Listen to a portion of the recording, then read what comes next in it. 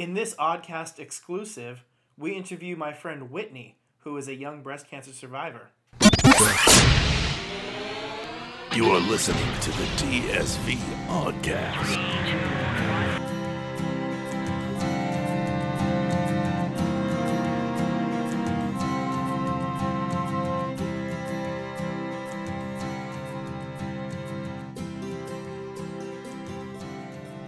All right, welcome to the OddCast, and I have a special treat for you. I'm interviewing somebody that I knew way back in high school. Her name is Whitney. Say hi, Whitney. Hello. And on the last episode, we discussed cancer and how it affected us, and I was able to convince Whitney to come and tell her story. And so let's dive in. I'm here too, but Yeah, Daniel was here as well. yes. Hi, Daniel. Hi. All right, so Whitney, hi, how's it going? I'm good. How are you? I'm just dandy. All right. Let's just dive right in. Let's rip open some scars. When and how did you first find out you had breast cancer? Well, I found out pretty much by accident, I guess you would say. A lot of people try to commend me for having found the lump myself, but I actually was not doing a self-breast exam. I was just taking a shower and happened to feel something strange and decided to call and get it looked out. So the month of November in 2014, I went to the hospital a lot for biopsies and ultrasounds and a mammogram, and then eventually I was officially diagnosed with stage 1A triple positive invasive ductal carcinoma on December 1st of 2014. That's quite a mouthful. It is. Yeah. 8-point font. Yeah. I know. Yeah. It's really hard. I feel like I'm in Alcoholics Anonymous. Like, hi, my name is Whitney. Oh, man. Every single time I tell someone. Okay. Yeah. All those cancer names have like crazy long names anyway. They're all like, yeah. It is really strange. And so, before I was diagnosed, I used to always you assume that cancer is kind of just this blanket term. Mm-hmm. But once you really dive into it, there's so many different types of cancer. And then even just for breast cancer to be way more, that's just an umbrella term for there's different stages, different types. You can be hormone positive or hormone negative. And it's really, really complex. Right. All right. So how did your family react to the news? Well, that was really hard. I told my mom first as far as family goes because I lived with her at the time. And then she and I are pretty close, and I think it brought us a lot closer. She and I both spent, I think, the entire night researching. And then I decided at that time I didn't want to tell anybody, or at least I only wanted to tell close family and friends. I wanted to keep it to myself. So I went the approach of telling about 2 to 3 people a day for about a week because that was all I could emotionally and mentally handle. Mm-hmm. So I think the next day told my dad, and he kind of was just, for lack of better words, oh shit, this is real, this is happening. My brother had some choice words that I fully expected, but everybody else says he's a jerk for saying, but there's always seems to be somebody in the family that's like that. I think, honestly, surprisingly enough, telling my grandma was actually the hardest. She started crying, and I think it's because, my grandma's 76 years old, so if anything, she probably felt like it should have been her and not me. So that was probably the hardest person in my entire family to actually tell that I had been diagnosed. And she ended up actually coming to my surgery consultation later that day because she wanted to be involved and be part of it. So, yeah. That's awesome. All right. What were your first thoughts after your diagnosis, and what were some of your main concerns? Oh my gosh. I feel so vain saying this, but honestly, one of my first thoughts was, oh my God, I'm going to lose my hair. My sister was the same way. Right. Yeah. The same way. Right. Like, that's really, like I said, I was really naive about what cancer is and what it entails. I knew that people will get cancer and then they go through chemo, and some people get sick and they unfortunately, lose their battle to cancer, and other people recover. So I was really naive to the whole process, and honestly, that was really all I knew. Is like, you get sick, you lose your hair, and so that's what I knew about cancer. Well, so people think it's because of the cancer, but it's because it's the of the treatment. exactly. Yeah, it's the treatment. So I sometimes feel vain for saying that, but honestly, like, as a woman and as a young woman, my hair means so much to who I am. Like, you spend your whole life as a female cultivating this identity based around what your hair looks like. So that was really hard for me. I thought that my life was over. It was definitely a really big roller coaster of emotions. I was dating somebody at the time, and I gave him an out. I told him that, if it was too hard for him, he could have left, because I didn't want him to feel, like, obligated, I guess, to stay during a really difficult time. So there was a lot of stuff going on. The hair was probably the biggest thing, though. Like, that was literally the first thought, was pretty bad. That's probably a good, 3 hours of crying and, It was pretty bad. I was driving at the time that I got the phone call, too, and it was, pouring down rain. I had to pull over. I was supposed to go babysit for a friend. I had to, I was an hour late. I eventually actually did make it to her house, but probably should have just went home. But, it was pretty intense. So... It's always rough getting all that information, because it's like a flood of information just hitting you. It really is. And then you have to kind of question everything, and it's you don't know where to begin. Exactly. Yeah. So, as I got that phone call, and she kind of gave me a very short rundown of what it meant. And then throughout the next few days, I kept calling back and was like, wait, well, what about this? What does this mean? Can you tell me the specifics of my actual diagnosis, even though I had no idea what the hell IDC meant, or being hormone positive, or HER2 positive. I had no idea what any of that stuff meant, so she had to kind of break it down to me.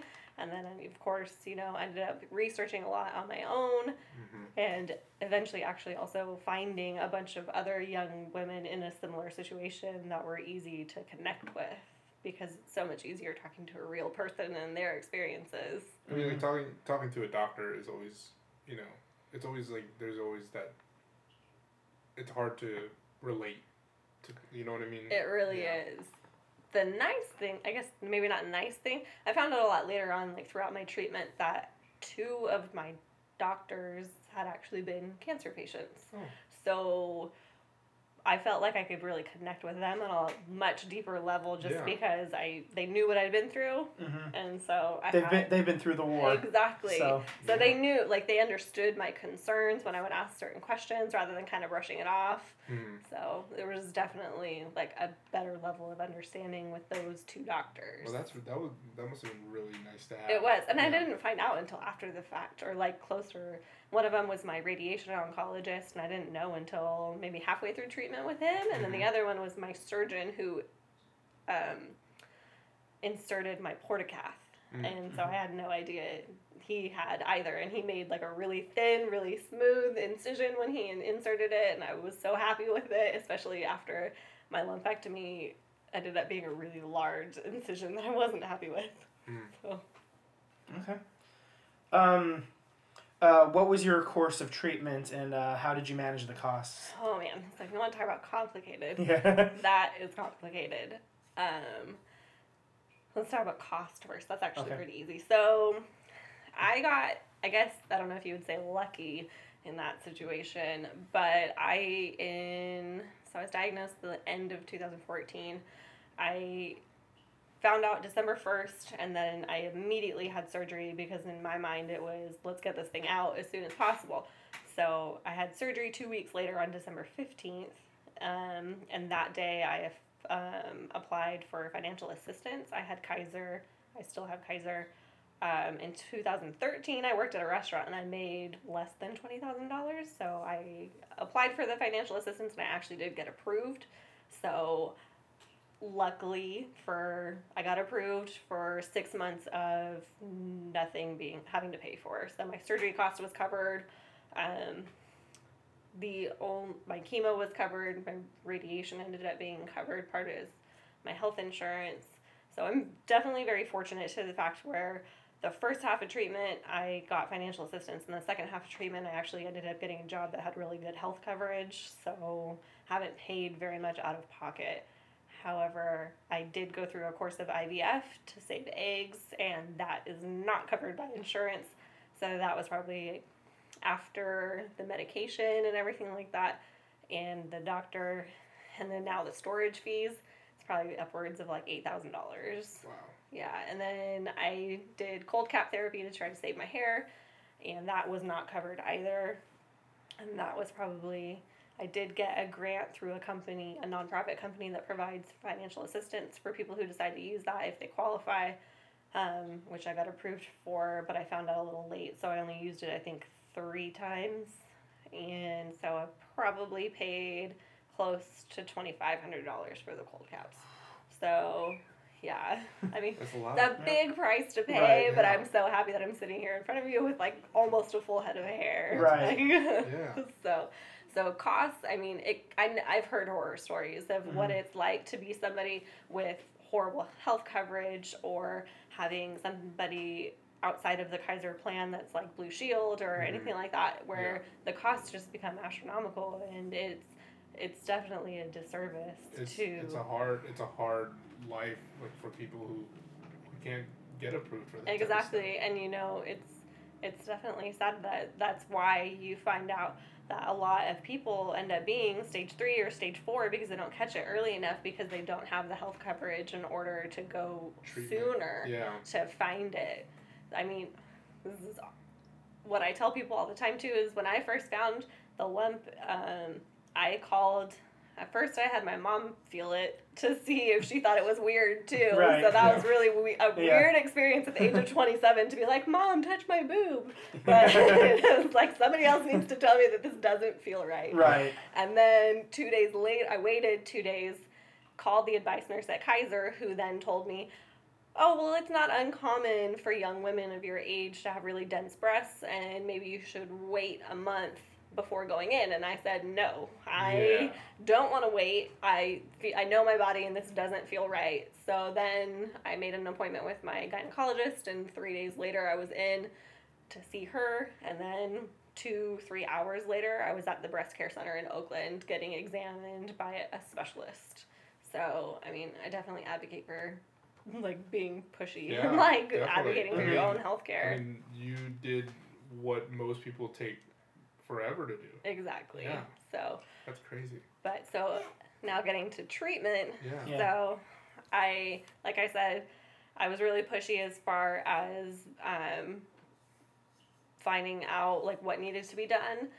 I knew that chemo and radiation were going to be on the table, just from the very little research that I had done. My mom was really hopeful that those wouldn't be required, depending on how large or small the lump was. But just because of my age, they were going to treat it really aggressively. So I honestly had not even thought about what type of surgery I wanted until the doctor asked me when I went to surgery consultation. He asked if I had thought about if I wanted a lumpectomy or a mastectomy, and I was like, I really hadn't even thought about it. So it's like, I thought I was just going to save it. Like, I really don't want to cut off anything as much as possible. Hadn't even given a mastectomy a thought just because of my age. So luckily I told him that, and he agreed that he felt like so long as the ultrasound and the mammogram came back small enough, that a lumpectomy was a good option for me just because the tumor size was fairly small. So I went in, like I said, December 15th, which is 2 weeks after my official diagnosis. I had a lumpectomy with I think it's an axillary lymph node dissection just to make sure the cancer hadn't spread into my lymph nodes in my armpit. So they removed the tumor in my breast, and it ended up, they had originally thought that it was about 2.3 centimeters just based on the ultrasound. It actually ended up being 1.5 centimeters, so it was smaller. So it downgraded it from stage 2 to stage 1A just based on the size. And then they took 1 full lymph node and then 2 partial lymph nodes. It hadn't spread to the lymph nodes, so that was good, which also made it the stage 1.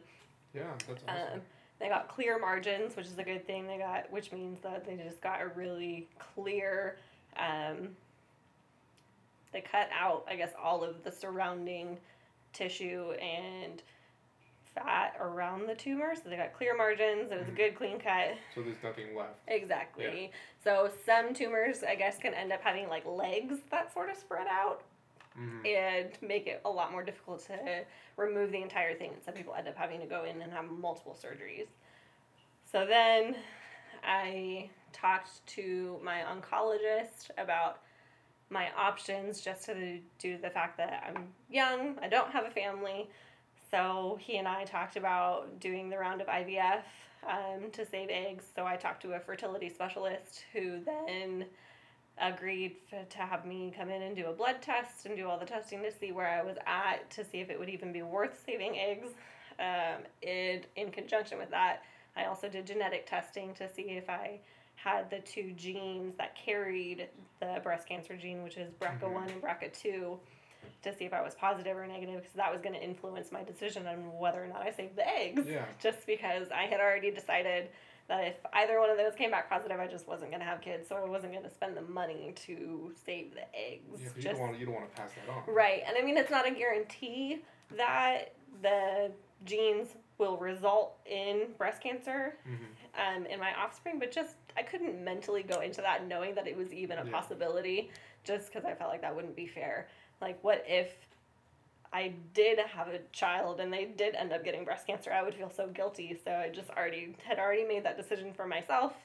Like, I do know people that have the gene but don't have breast cancer, but then they spend their whole lives worrying. Yeah. You know, so I just didn't want to put a potential child in that position. So my genetic testing actually ended up coming back clear.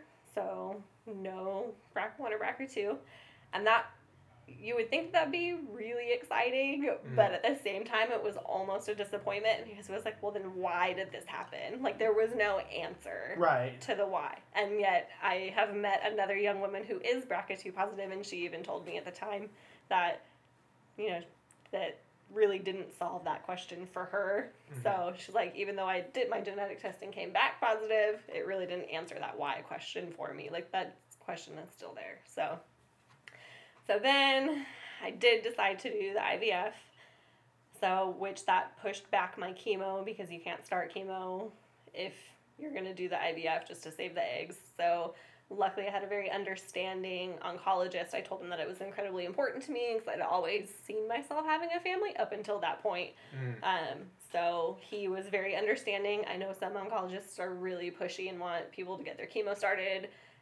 And it's unfortunate that happens, just because I feel like a lot of women lose out on that opportunity. Yeah, I wonder why they're so, like, I think about it. They're so focused on treating the cancer that they forget about the person. You know, like, I think that's a really big They really want issue. to succeed. Right. And so they're really focused on treating the problem, but they forget about the person behind that problem. You know, like, we all have lives and things that are going on beyond cancer. So he was very understanding, and I told him, I was like, you know what, it's only going to push my treatment out by a few weeks, and I really don't think that's going to make that big of a difference. I guess typically the standard is that they like to start chemo treatment about 8 weeks post-surgery and no later, and I think I started maybe 10 or 12 weeks, so I was a little bit behind, but I felt personally like I could live with that decision. Yeah. So then I had some trouble scheduling my portacath surgery, because I was working full-time at the time. So that also influenced when I could start chemo, because I didn't want to start the chemo without the portacath, because I had the lymph nodes removed on my left side. I can't use that side for any blood draws, IVs, or blood pressure. So that means I'd have to use my right arm only, and I had to get 18 infusions. Wow. 6 of them were the full chemo, and then the rest were the Herceptin only, which targeted the HER2 positive part of my tumor. So that's a lot of times to get stabbed in one arm, especially when the chemo kills your veins. So I had to wait a little while. I had the IVF procedure done, and then did the portacath surgery on February 23rd of 2015. And then a week later, on March 2nd, I just realized, is that today? That's today. That's Hey, today. a year ago today I started chemo. Wow. Woo. So, woo, I just realized, hey, it's So, another anniversary. happy anniversary. Right, thanks. Mazel tov. So, started a year ago today, my full treatment of chemo. So, it was 6 rounds of TCHP, which is Taxotere, Carboplatin, Herceptin, and Perjeta, every 3 weeks. And then, like I said, after that, I still had to go in every 3 weeks to complete a year of treatment for just the Herceptin only, which was a lot easier and manageable. I didn't really have that So many side how was effects. that administered? Like, Through IV. Through IV. So through IV, through the portacath in my chest. Yeah. So Through and Penny. Penny the port, yes. Yeah. I named my port, which maybe sounds a little weird, but I figured I needed to get personal with her Yeah. because she was living inside of me for a Yeah, year. she's gonna be around for a little bit. Exactly. Might as well let her take her coat off, you know. Exactly. And stay a while, get Yeah. comfortable. Yeah. So Grab her a glass of water or something, Right. you know. Yeah, one of the things with like chemotherapy is like they don't really, when people hear chemotherapy, they just think it's chemotherapy, but there's like multiple ways that can be administered. Yes. It's like So the there's pill pills, form, yeah. For I know plenty of people that have leukemia and they do get their chemotherapy after they do infusions for a while. I think it's about 2 years worth.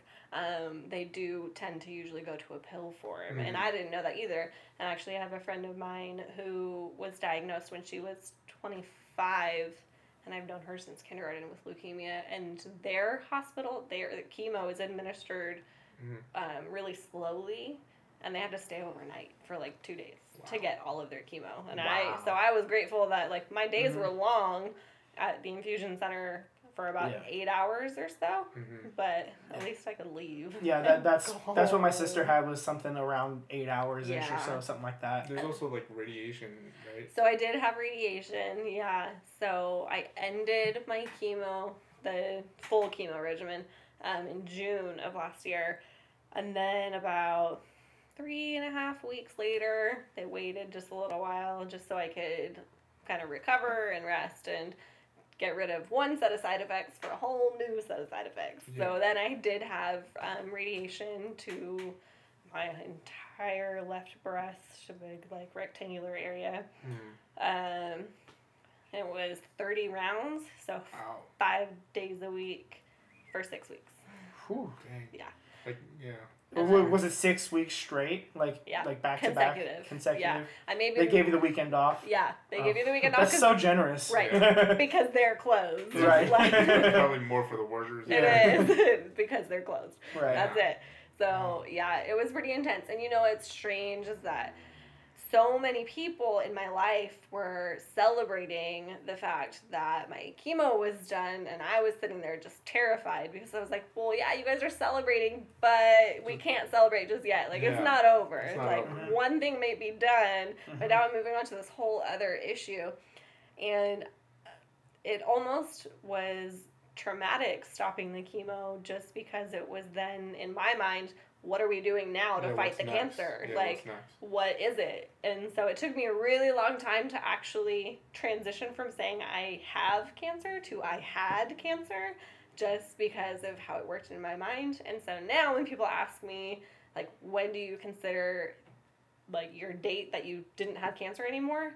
Now I say surgery. Like, the tumor didn't spread. So as soon as that tumor was gone, I was done having cancer, and then we were just treating any possible lingering. Right. So it's just preventative. Right. Like definitely. everything, like it's so aggressive. And like I said, my mom was really hoping for like only having to do surgery, but unfortunately that's not the case. So it was definitely very traumatic to end chemo and then start radiation. And the radiation is just a whole other struggle, because even though the appointments were really short, they were about 15, 20 minutes long, it was really draining to have to go to this center every day for 6 weeks. Like, it was right in the middle of my day. So I actually ended up I finally got it in my head that it was totally okay for me to take time off of work. Yeah. Like, even though I didn't have any sick leave built up because I started the new job, I just took leave without pay for 8 weeks. So I was like, I can't do it anymore. I worked full time all through chemo and somehow, like, miraculously managed to do that. like, for those who don't know, like, chemo makes you weak. It does. Right? Yeah. I took all of my energy, focus, and attention to learn that new job and sit there. Wow. And it's crazy now, like, after I finally have opened up to some of my coworkers and told them about the fact that I went through all of that, and they have all said they never would have known or guessed it at all if I hadn't told them. And that was my goal. Like, the thing with cancer is, like, it gives you this kind of resilience, you know? Like, I mean, for people who go through it. Yeah. So it definitely was very draining, and the side effects affect everybody differently. Like, that is definitely very true. Like, everybody has different problems. So it was hard to sit there, and it affected my focus and my energy. So I think going to work, it helped me have something else other than cancer to focus on, but then by the end of the day, I couldn't use anything else. Like, I went home and I was done. Right. All right. I just want to touch briefly on cold caps. A lot of people don't know what that is. I don't know what that is at all. Right. So do you want to just, like, absolutely tell me what's going on with that just quickly? Yeah. Okay, so cold caps have actually gained a lot of exposure in the media recently, just because of I think it's the Digny cap has kind of come up in studies and over the news media as far as being able to save your hair. But cold cap, like scalp cooling therapy, has been around for a few years, and the whole idea is that you cool your scalp in order to kind of, I think it's like shock the hair follicles and put them to sleep, essentially, so that way the chemo doesn't affect them, and that way your hair doesn't fall out. So, like I said, my biggest concern was losing my hair, just because of having my sense of worth, my sense of self, my sense of identity, and being a female, and having this one small thing that I could control in the midst of everything that was uncontrollable and out of my hands. So someone along the way, I think I went to a support group for young women that my mom and I ended up being the only two people there. So while that kind of sucked, it was actually really nice to be able to have this one-on-one conversation with the two breast care coordinators in Oakland. So one of them mentioned that I really reminded her of another young woman who was part of that group who had used cold caps. So she gave me her information and asked if it was okay for her to, like, trade our information with each other. So then eventually, her name's Rebecca, she ended up calling me, and I had so many questions for her because she was my first real live person who was close in age range to me. She's 35 now, 34 at the time, so not that close in age, but closer than other people. Right. So she had used the cold caps, and so she gave me the contact information for a company called Chemo Cold Caps. There's also another really big brand name called Penguin Cold Caps, and the idea is that you basically, they have these like ice packs, but they're shaped for your head, so it's like a cap. And what I ended up, the Chemo Cold Caps, they shipped me everything that I needed, so as far as like a cooler, a dolly, the caps, and then little pieces of foam to protect my head. So like I said, the idea is that it shuts down your hair follicles and kind of puts them to sleep, so that way you can attempt to save your hair. I did still lose hair, but I saved most of it. So I asked my oncologist first, before even going through with it, if he was okay with me trying it, because nobody at my hospital had ever tried it before. So, and he said yes. Luckily, like I said, I really liked my oncologist. He was very supportive with all of my ideas and everything that I had, and he was very supportive as far as me doing what I could to try to live my life like as normally as possible. So he was okay with it. So I called the Chemo Cold Caps company, and they kind of gave me a rundown, connected me with another young woman who has a very similar diagnosis to me, who used them, and she was very open and honest with me about the fact that she did still lose hair, but saved a lot of it, and she had 3 or 4 kids, I think. So for her, it was a matter of being and looking like herself for her kids, so that way they didn't think she was sick. So it was a very involved process of, I woke up at like 6:30 the morning of my treatments to go to a dry ice distributor, got 50 pounds of dry ice, took it home, packed this giant, like, I don't even know how many gallon cooler with the dry ice. Put the caps in there, put some of the ice into bags to like cool the caps, and those needed to be chilled for about 3 hours prior to my first infusion. Mm-hmm. So I'd pack the cooler first thing in the morning, get ready to go, then we'd head down to Kaiser to the infusion center, go upstairs, and the way it needed to be done is the first cap needed to be on my head for 40 minutes prior to my first chemo drug, which was the Taxotere, I think. So they would give me my pre-meds, and I would put the cap on for 20 minutes. And then the caps needed to be changed every 20 to 25 minutes for, I think, 6 hours. So we were... That's a lot of rotating. It was a lot of rotating. So I had 6 caps total. Mm-hmm. So I'd have one cap on my head, and they were all numbered. So it was kind of like a train. Like one would be on my head, and then we'd scoot them all over and put the next one at the bottom, so that way it could get cold again by the time it needed to be back on my head. It's a very involved process. It was super involved. Like it, yeah. My mom and I got into a really good routine because she was the one who helped me with it. And it was definitely a long process. It was very cold because the caps were obviously, like I said, on dry ice. So I think they needed to be chilled to negative 34 degrees. That's cold. It was cold. So I had it's brisk. Yeah. You know, your normal average. She said cold minus. Day. Yeah. Your normal average Antarctica day. You know, just okay. I think it was minus. I'll have to double check, but I'm pretty sure it was pretty cold. Yeah. It was pretty cold. So I prepared as much as possible. You really like over prepare for chemo because everybody tells you, like I said, they have like one person really had bad nausea and the other person had really bad diarrhea, and somebody else threw up all the time, and you know, so I seriously did as much as possible to prepare for anything. Yeah. So I went to chemo every day with a giant bag. So I had my chemo bag with me in addition to this giant cooler, looking like a space alien with this weird thing on my head that I was changing every 20 minutes. And so I wore a heating blanket while I had the cap on my head to kind of counteract that coldness. And really, surprisingly, it was only about the first 2 or 3 caps that were cold, and then you kind of got used to it. Yeah. You're just like, okay, this is what it feels like. It's cold. So, and then it was strapped onto my head. I had like a little piece of foam across my forehead to protect my forehead, and then 2, oddly enough, panty liners on my ears to protect my ears from getting any frostbite. Yeah. So it was definitely very involved. So it had to be on my head, I think, for 6 hours from the start of the first chemo drug. So I wore them home. So I would leave the hospital with them on my head, and my mom and I would stop on the side of the road to change them if I needed to, because it probably took like 25 minutes to get home. So we'd have to change it, like pull over, change them, go home, and then it needed to stay on my head, I think, for 2 or 3 hours after the last chemo. So it was a really long day, like just all together. It sounds like a lot. And you did that for how long straight?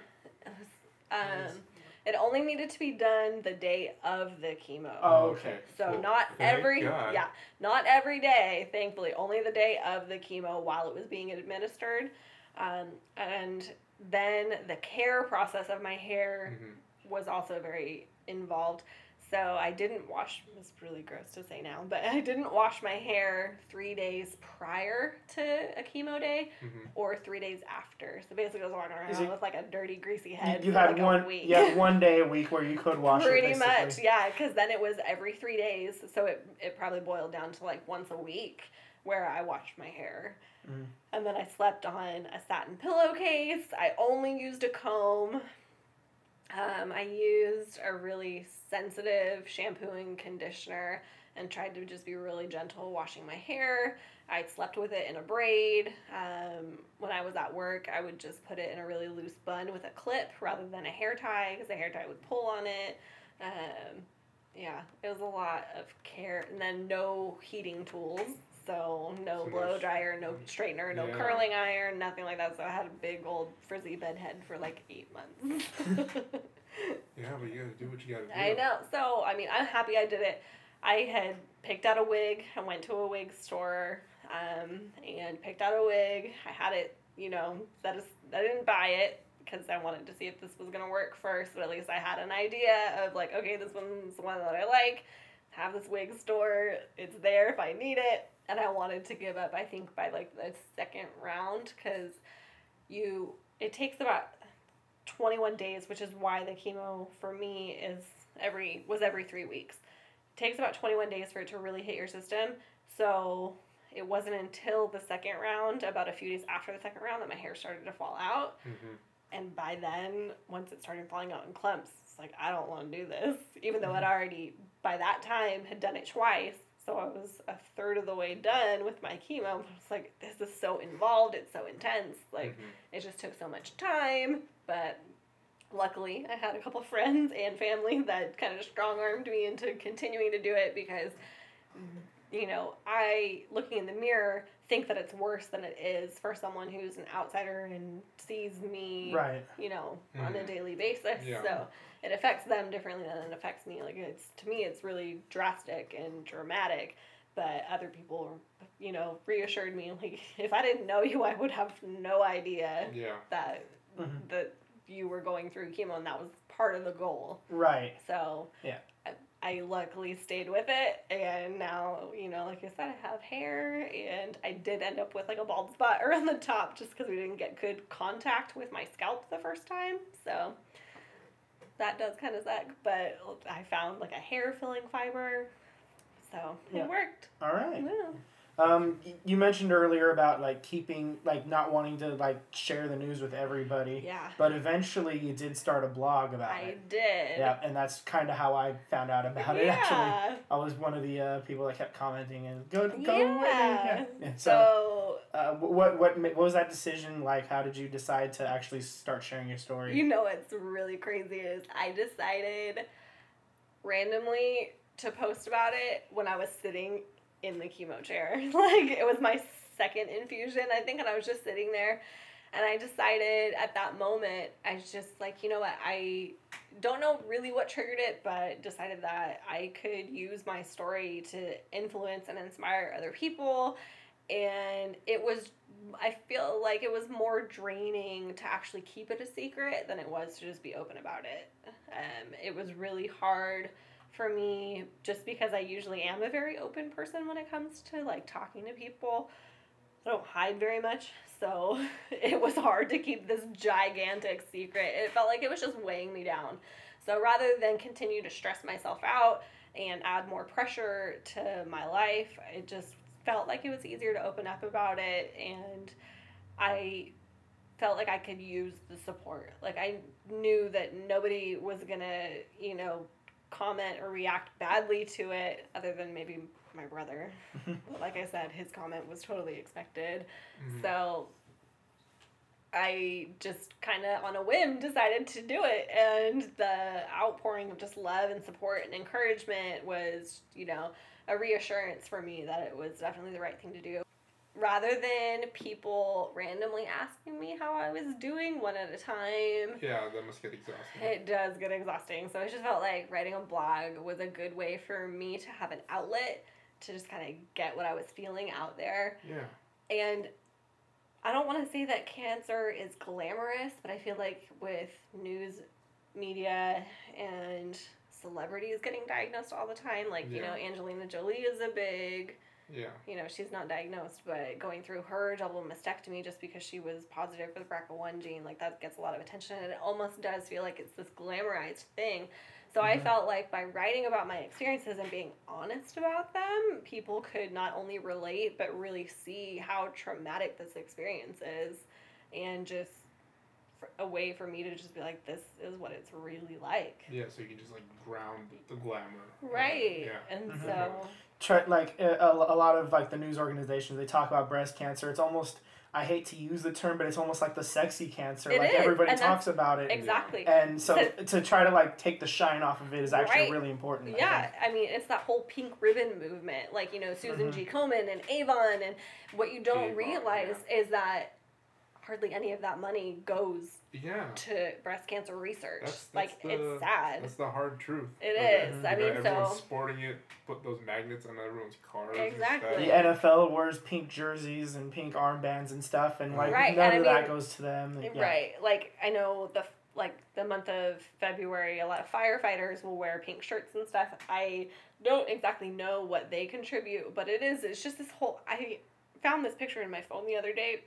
During the month of October last year, I got eggs from the grocery store, and there was a Susan G. Komen stamp with a pink ribbon on it. And I was like, on each egg. No. Oh, what the damn...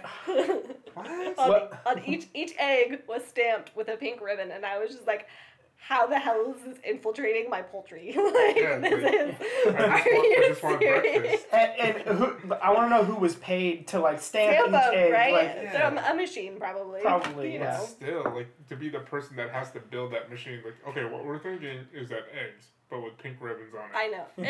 It was just baffling to me. So, you know, it's really unfortunate that it's this, like you said, it's this sexy cancer. It's, you know, this great thing. And I know so many other women that are diagnosed with, like, ovarian cancer. It doesn't get nearly as much light as breast cancer does. And I don't have any idea how that happened. It doesn't roll off the tongue in the media. It doesn't, and no. It's hard. And the one thing that bothers me a little bit is, like, when people wear pink or the ribbons and stuff like that, there's more to be done than to just wear it. Exactly. You know what I mean? Yeah, that's so true. But yeah. All right, so I guess next we'll go in a different direction now. How has breast cancer affected your outlook on life? So, it's definitely changed.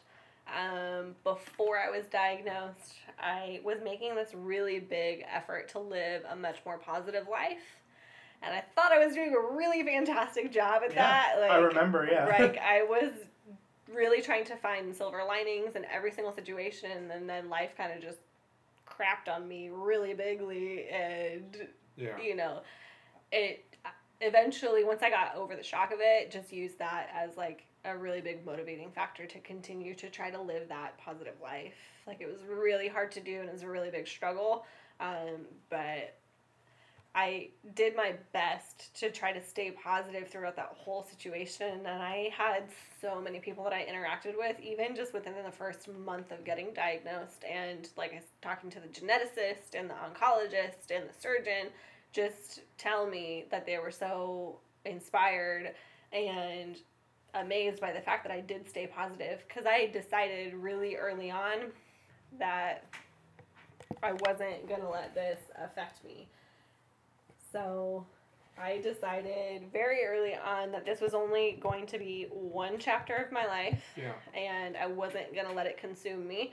I was going to deal with it head on, and, you know, whatever happened, happened. And if it happened again, I would deal with it then. Like, I could not even think about the possibility of this coming back or having a recurrence.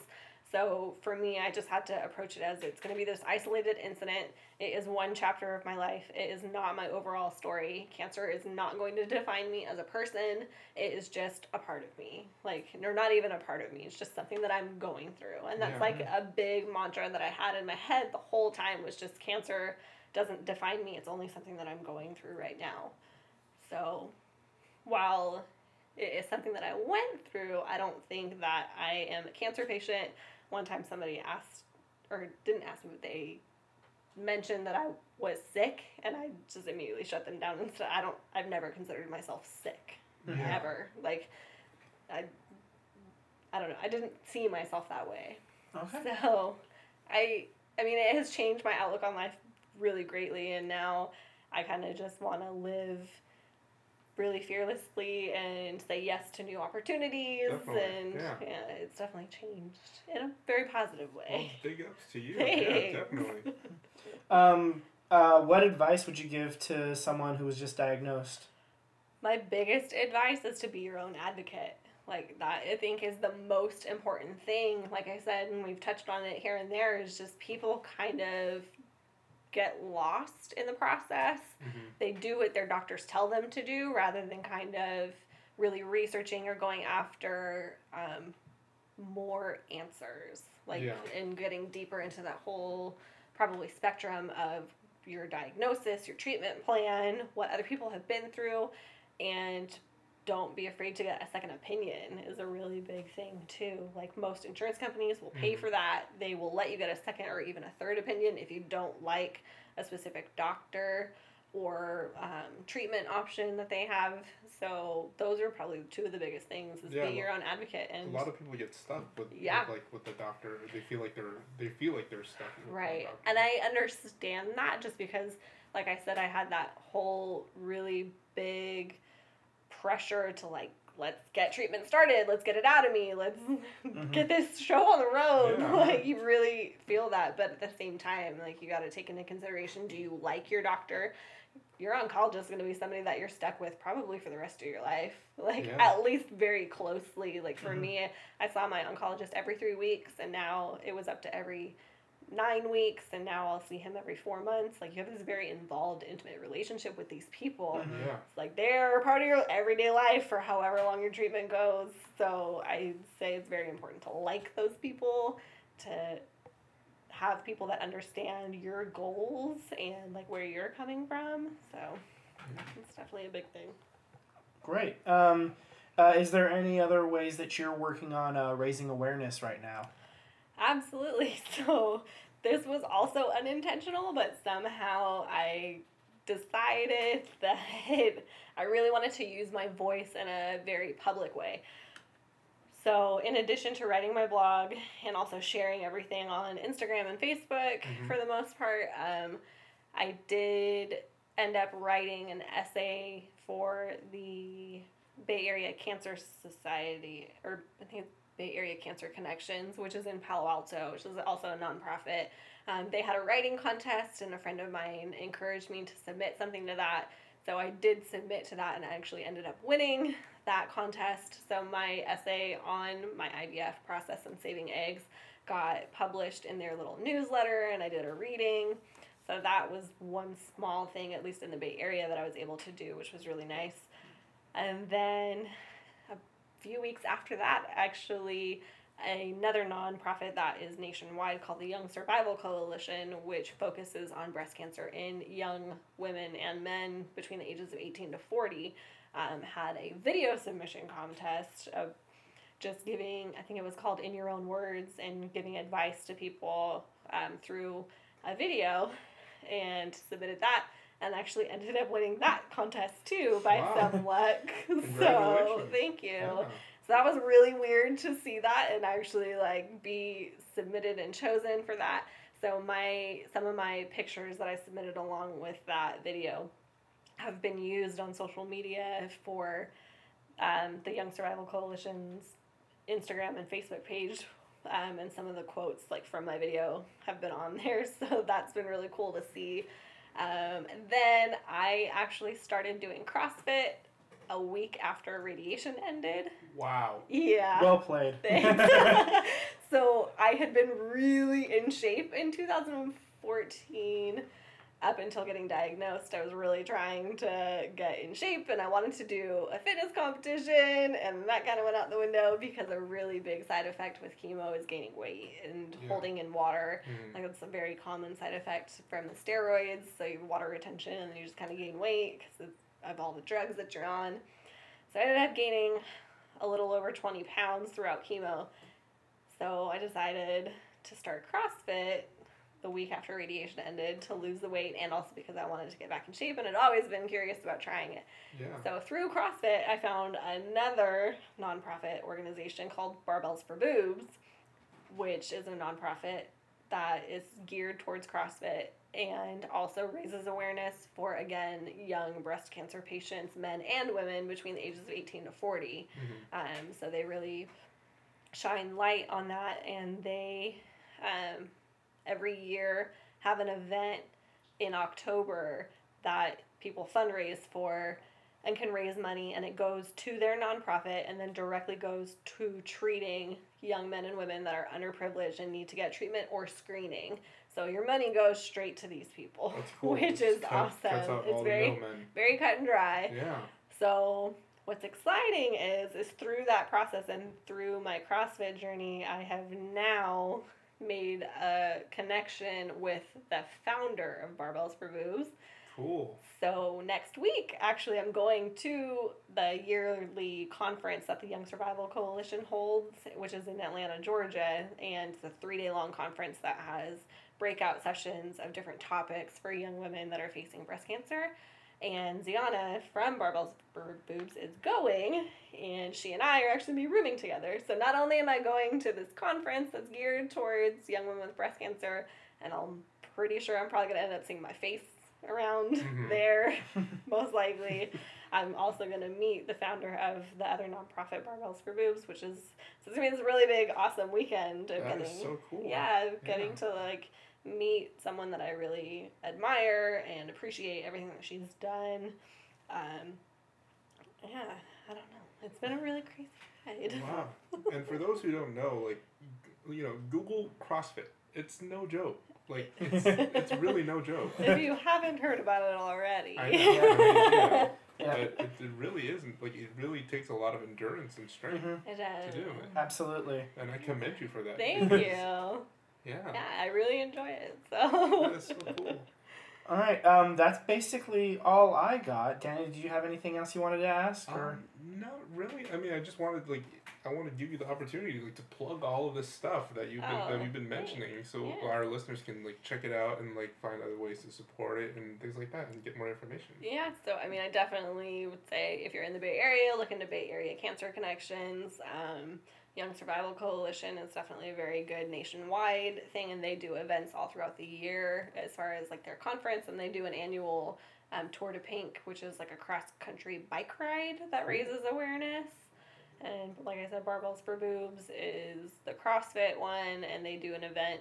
Most local or most CrossFit affiliates participate, and they end up doing a Barbells for Boobs event in the month of October, and all that money that gets raised goes straight to the nonprofit, which then gets turned back into the community.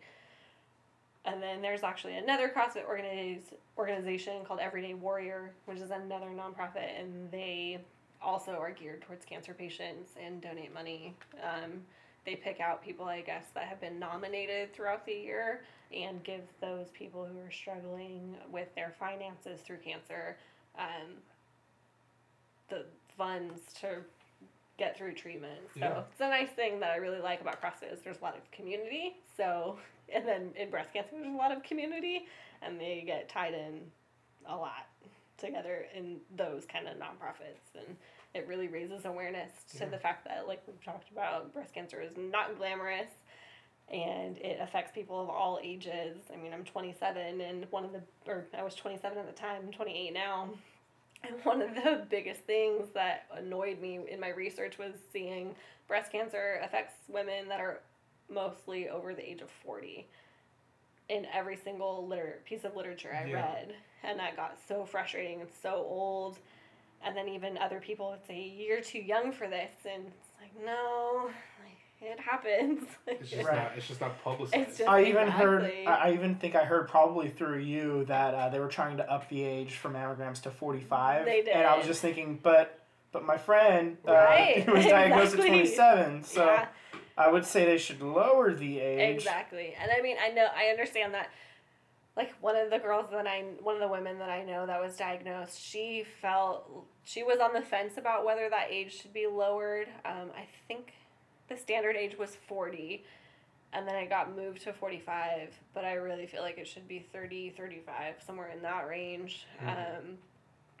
Which still wouldn't have caught you anyway. No. And like I said, that advice nurse was like, oh, just wait a month. And if I had waited a month, who knows how quickly that would have grown, or, what stage I would have been at if I had waited a month.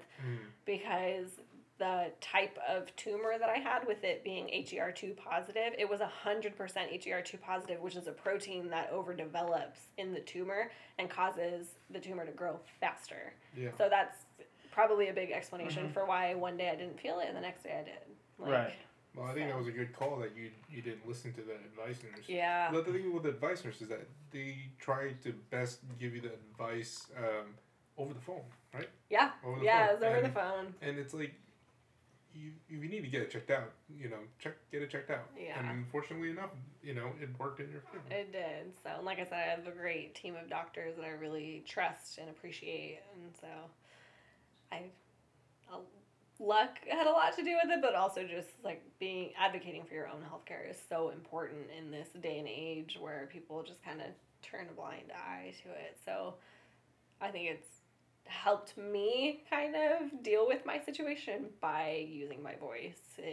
I've really kind of coped with it, and by being honest and laying everything out on the table, it helps me really like deal with the drama and the stress and the pressure and everything that's come along with this whole situation. Yeah, I mean, I think it's cool that like when you first started out, you didn't really have a demographic to relate to, right? But now through this, you have become your own.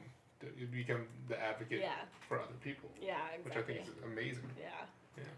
All right, so thank you very much, Whitney, for coming, hanging out with us for like this last hour. No problem. It's been a very eye-opening and very thought-provoking discussion, and I really enjoyed it. Great. All right. No problem. Thanks for having me. Awesome.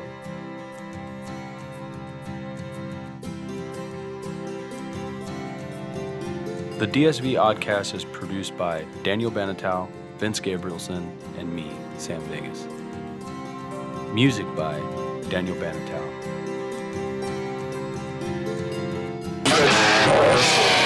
This has been an Oddcast.